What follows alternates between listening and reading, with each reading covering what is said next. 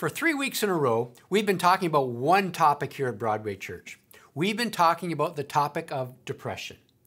Now, I'm sure for some of you, that in itself is depressing. You would prefer that we just move on. But for many of you, as evidenced by the responses that we've received from within our congregation and even from across the country, talking about depression has not been life-draining, it's actually been life-giving. Well, today is the third and final installment in our Dark Days sermon series. Do only weak, wimpy, and worldly people battle depression? Or can you live in the light and still battle dark days? Well, 2 weeks ago, we learned that some of the greatest biblical giants, including Jesus himself, had bouts with depression. And one of those spiritual giants we looked at was a man named the prophet Elijah. Elijah lived about 900 years before Jesus, and Elijah had been sent by God to the people of Israel, particularly in northern Israel, to battle against King Ahab and his cruel, evil wife Jezebel.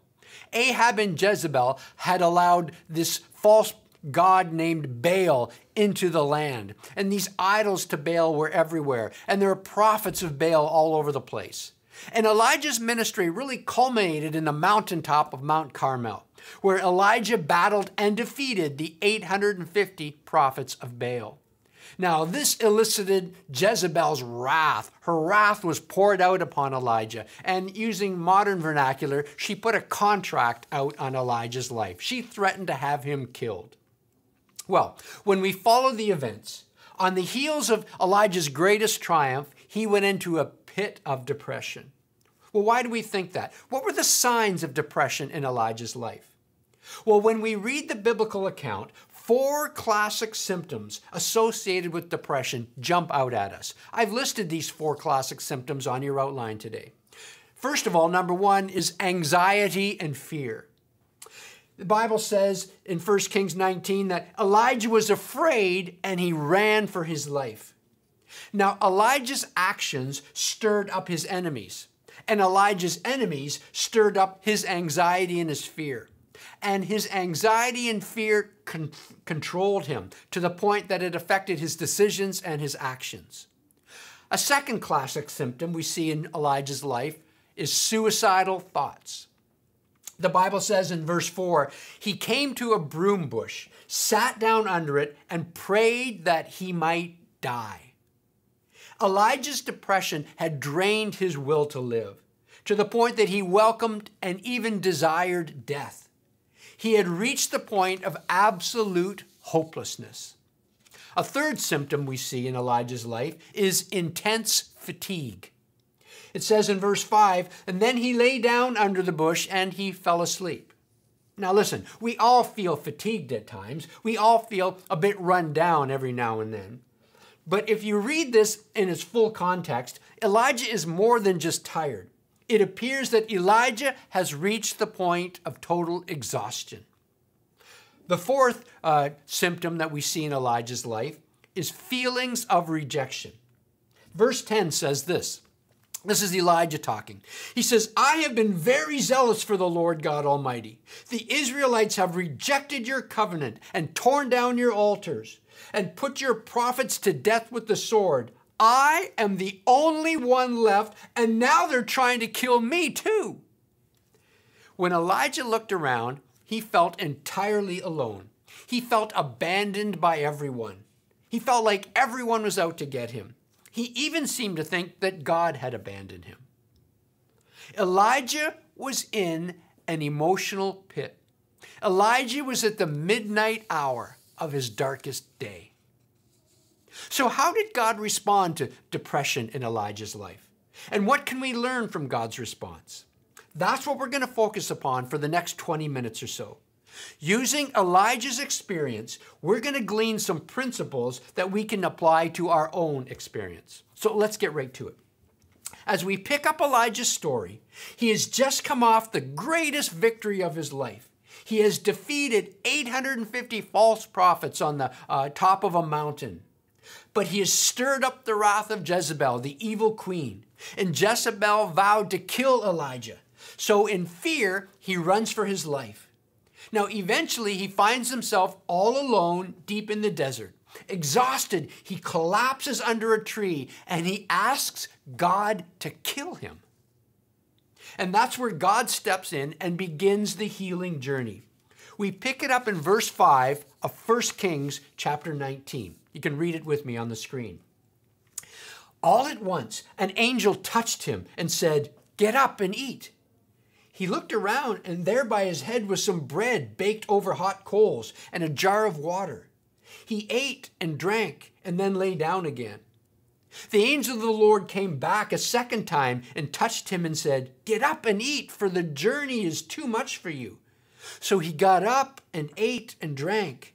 Strengthened by that food, he traveled 40 days and 40 nights. So what is the first thing that God did to lead Elijah out of the pit of depression?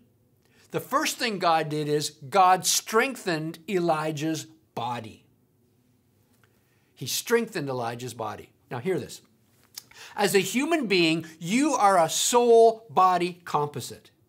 You are a non-physical soul that lives in and through a physical body. Now think very carefully about that reality, because when it comes to our experience with depression, this is a crucial piece of information.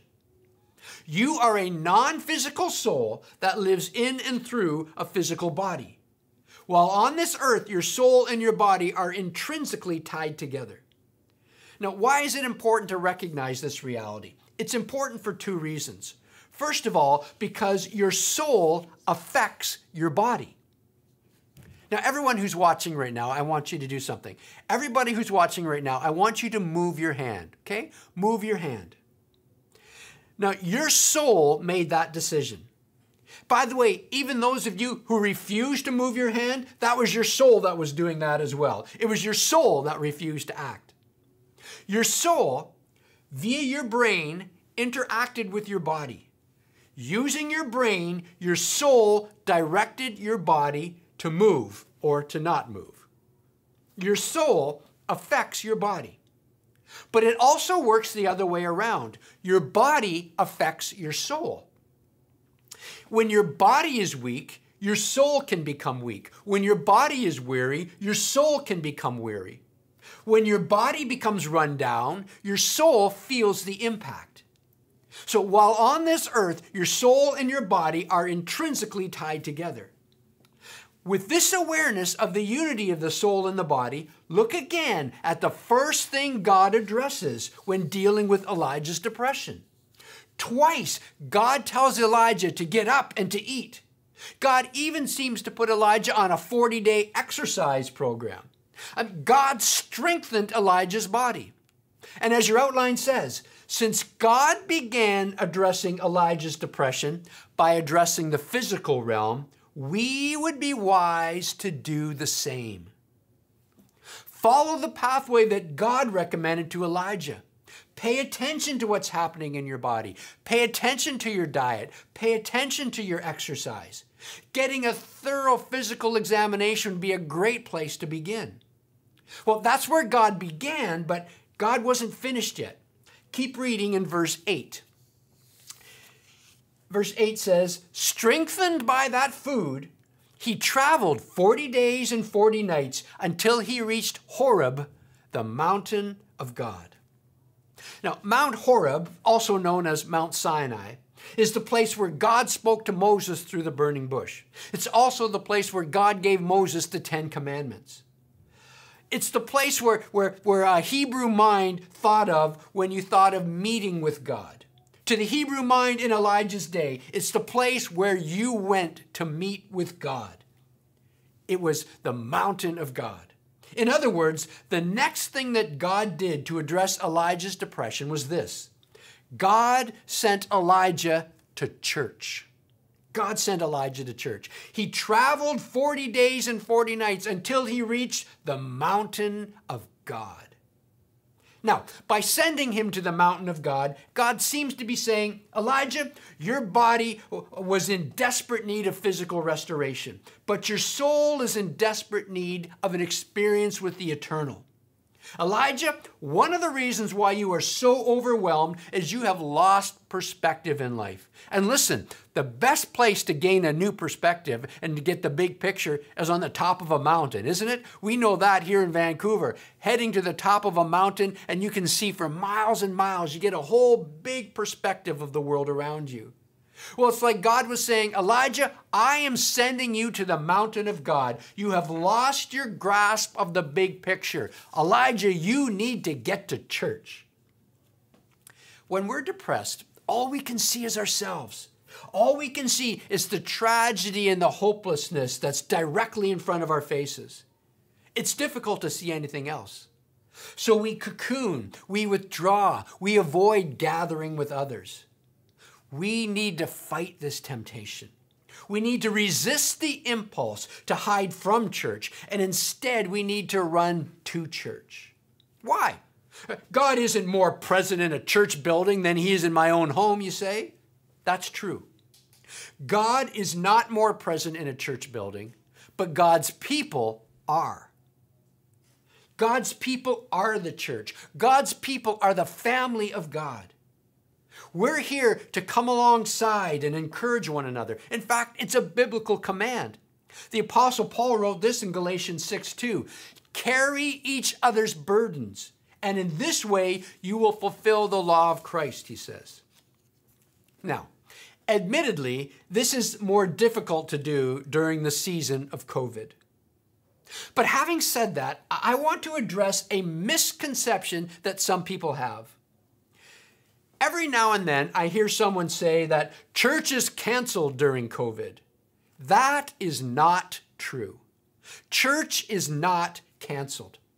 Gatherings of hundreds of people are canceled, but church is not canceled. The work of the church is still going on.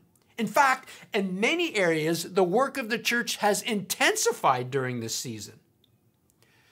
Some people wonder, so what do pastors do during COVID anyway? Listen, I get why people would ask that question. I remember as a little kid being taken to church by my parents and sitting in the pew and watching the pastor up on the stage. And I used to think to myself as a little kid, so what do you do all week? I mean, you talk for 15, 20 minutes on a Sunday morning, and then what do you do for the rest of the week? That must be some job. And people would wonder that all the more, I'm sure, now during this COVID time. Well, listen, as a child, I did not understand the role of the pastor, nor did I understand the role of the church. I needed to grow and mature in my understanding. Let me pause here for a second to clarify something. Just because large gatherings are not happening, that does not mean that ministry is not happening. Sermons and studies are still being prepared and presented every week. Worship services are still being prepared and presented every week. Just because they are being presented in front of cameras instead of in front of crowds does not mean that any less effort is being expended. In fact, often more effort is required because of the technical requirements. Youth and young adults are still gathering and studying God's Word. They're still being discipled and cared for in small groups, online, and in some cases in person. Pastoral counseling is still taking place. The Alpha course, the marriage course, the Purest Love Imaginal course have all been up and running and going for weeks. Some of those courses being taught 3 times a week. People are still getting saved. People are still getting baptized. Babies are still being dedicated. Couples are still getting married and requiring premarital counseling. People are still having to spend time in the hospital and requiring visits in the hospital. Sadly, people are still passing away. Funerals are still taking place. Loved ones are still in need of compassion and care. And on top of all of this, hundreds more people than ever before are now looking to us at Broadway Church for food. Our workload in this area has not merely doubled. It's not merely tripled. It's not merely quadrupled. Our workload in this area has actually increased by 9 times.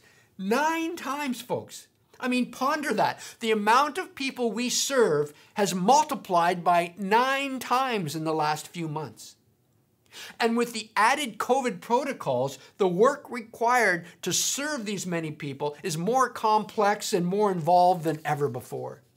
Now, I could go on, but what I'm trying to say is this: the church is still being the church. If you tend to think that church is canceled, that's likely a sign that you have a false understanding of what the church does and what the church is all about. Your perspective is a bit off. And that was Elijah's problem. When Elijah was depressed, God recognized that Elijah needed a fresh perspective. He needed a fresh experience of God's kingdom. So God sent Elijah to the mountain of God. God sent Elijah to church. When you are in the pit of depression, you would be wise to do the same. When the dark days come crashing in on your life, don't hide from the church, run to the church. So what does that mean? I mean, what does that look like, practically speaking? Well, as your outline says, immerse yourself in the truth of God's word, the power of God's Spirit, and the presence of God's people. I'm going to say that again. It means immerse yourself in the truth of God's word, in the power of God's Spirit, and in the presence of God's people. You see, that's what the church of God's all about. It's about the Word of God, of the presence of God, the Spirit of God. The Spirit of God, He works through the Scripture. He works through interaction with His people. Allow the Spirit of God to impart power and peace and provision into your life through interacting with His Word, interacting with His presence, interacting with His people whenever you can. It's how your perspective is changed. It's how your soul gets charged. All right. What can we do when we find ourselves in a pit of depression? We can follow the pathway that God set out for Elijah. Begin by addressing the physical realm. Pay attention to your body. Continue by addressing the eternal realm. Pay attention to your soul. And that brings us to the third area that God addressed in Elijah's life, the mental realm. As your outline says, God challenged Elijah's thinking. Scripture puts it this way: and the word of the Lord came to Elijah. What are you doing here, Elijah? You see, God's making Elijah think here. What are you doing here, Elijah? Elijah replied, and here's how I imagine Elijah with his whiny voice. Elijah replied, I've been very zealous for the Lord God Almighty. The Israelites have rejected your covenant. They've torn down your altars. They put your prophets to death with the sword. I am the only one left, and now they're trying to kill me too. Now, let's pause here for a moment. No wonder Elijah was depressed. Apparently, he was the only one in the whole world doing things right, and everyone else was doing everything wrong. That would depress anyone, wouldn't it?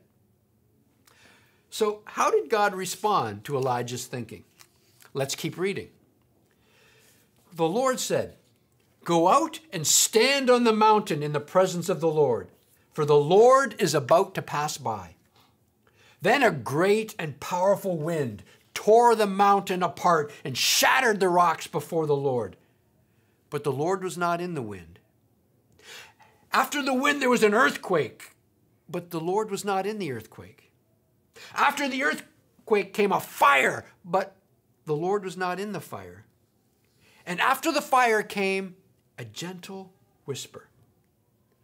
When Elijah heard it, he pulled his cloak over his face and went out and stood in the mouth of the cave. Then a voice said to him, what are you doing here, Elijah?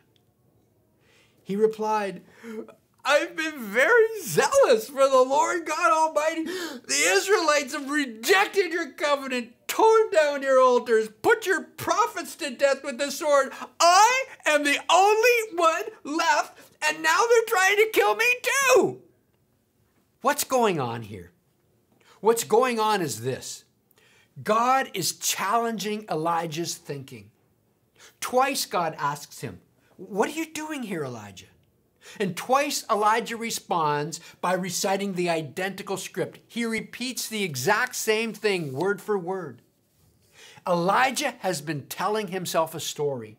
for a long time. So long that he has his lines memorized. He has obviously been playing this over and over in a loop in his mind.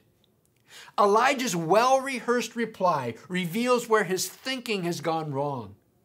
Elijah thought that he was the only one doing anything. It appears he even thought that God was slacking off. So God corrects Elijah's thinking. Through a series of object lessons, God shows Elijah that he's been believing a lie. God sends some wind, an earthquake, a fire. And with this creative visual demonstration, God was essentially saying, Elijah, I am not running short when it comes to power. I can level this mountain if I want to. I can turn it into a pile of dust if I so desire. The whole realm of nature is at my disposal, Elijah. Now, if I can do that to this mountain, imagine what I can do to Jezebel. You are believing lies. I have not abandoned you. Oh, and by the way, you're not alone either. I mean, keep reading. The Lord said to Elijah, I reserve 7,000 in Israel, all whose knees have not bowed to Baal and whose mouths have not kissed him. God was saying, snap out of it, Elijah. Stop reciting lies and start receiving truth. Can you relate to Elijah? When you're battling depression, have you ever found yourself thinking things that are not true? As your outline says, since we live according to what we think, we would be wise to pay very close attention to what we're thinking. I'm going to say that again. Since we live according to what we think, we would be very wise to pay close attention to what we are thinking. When we get depressed, we often need someone to come alongside us, to challenge our thinking, to assist us in dissecting what's going on in our minds. Maybe a trusted friend, a professional counselor, maybe a pastor. That's what God did for Elijah. God challenged his thinking. I mean, our lives are built upon what we think. So if the foundation of our thinking is based upon wrong information, the results can be devastating. False ideas, false beliefs, especially false ideas and false beliefs about God, can put us in bondage. So when battling depression, you would be wise to look closely at what's going on in your mind. Your thoughts may not be as accurate as they feel. So challenge your thinking. It's a key step on the pathway out of the pit of depression. All right. What did God do to help Elijah during his dark days? We've seen so far that first God strengthened Elijah's body. He addressed the physical realm. After that, God sent Elijah to church. He addressed the realm of the soul. Then God challenged Elijah's thinking. He addressed the mental realm. And that brings us to the fourth and final area that God touched upon when he addressed Elijah's battle with depression. God assigned Elijah a task. He assigned Elijah a task. It's as though God said, all right, Elijah, your body has been replenished. Your soul has been topped up. We've debunked a lot of the lies in your mind. Now it's time for you to get moving. It's time for you to get back to work. I mean, look at verses 15 to 16 in 1 Kings 19. The Lord said to him, go back the way you came and go to the desert of Damascus. When you get there, anoint Hazael king over Aram. Okay, and then anoint Jehu, son of Nimshi, king over Israel. Oh, and anoint Elisha, son of Shaphat, from Abel-Meholah, to succeed you as prophet. In other words, God said, all right, Elijah, time to get busy. I've got more things for you to do. Dr. Karl Menninger, the founder of the famous Menninger Clinic, was legendary in the world of mental health. One day, after presenting a lecture, someone in the crowd asked him this question. Dr. Menninger, what advice would you give to someone who feels a nervous breakdown coming on? Well, most people thought he would say, go see a psychiatrist immediately, but he didn't say that. Much to everyone's astonishment, Dr. Menninger said this. He said, here's what I'd tell them to do. I would tell them, lock up your house, go across the railroad tracks, find somebody in need, and help that person. Don't just focus upon yourself. Instead, get focused in the lives and get involved in the lives of others. Dr. Menninger was recommending what God himself had recommended thousands of years earlier. When it comes to dealing with the dark days of depression, a key to moving forward is to get moving. A key to moving forward is to get moving. Get active. Live beyond yourself. Find a healthy and productive task and focus upon accomplishing that task. You can make yourself better by making the world around you better. Now, by the way, you should notice something. This is the fourth of 4 steps. This is what God recommended after Elijah had been sufficiently strengthened physically, spiritually, and mentally. So let's conclude. Over the last 3 weeks, we've learned a lot about this subject of depression. The first week, we learned that godly people can have dark days. We learned that God is close to the brokenhearted, and he saves those who are crushed in spirit. Last week, we heard up close and personal from someone who has walked and continues to walk this challenging journey. Today, through studying God's interaction with the prophet Elijah during his battle with depression, we've learned some practical principles that we can all apply to our own lives. We've learned that we would be wise to do 4 things when we find ourselves experiencing dark days. We should actively address the physical realm. We should actively address the spiritual realm. We should actively address the mental realm. And we should actively address the realm of the world around us. And that brings us to today's big idea when we sum up the teaching. Here it is. Depression is not a place that we consciously choose to enter. Depression is a place that we must consciously choose to exit. While depression is not a place that we consciously choose to enter, depression is a place that we must consciously choose to exit. You see, there are things that we can and we must do if we are to exit the pit of depression. There is a pathway out of that pit, but it's a pathway that we must choose to take. There are decisions that we must choose to make.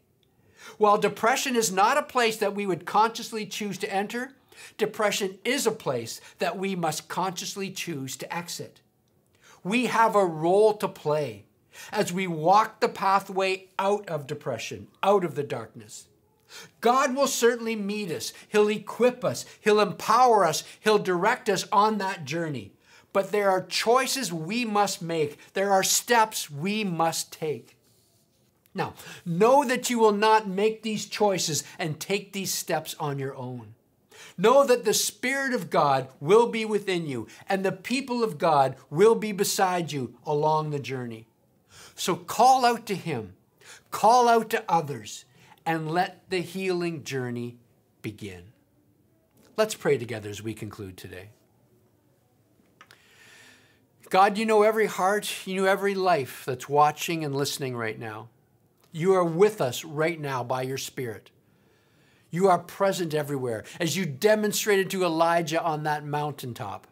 Your power is overflowing. Your power and strength is in abundance. You don't lack the ability to do anything that you desire to do. And you desire that none would perish, that everyone would come to eternal life.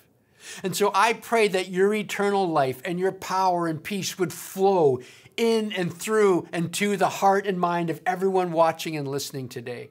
I pray that your kingdom will come and your will be done as you meet each of us at our place of need.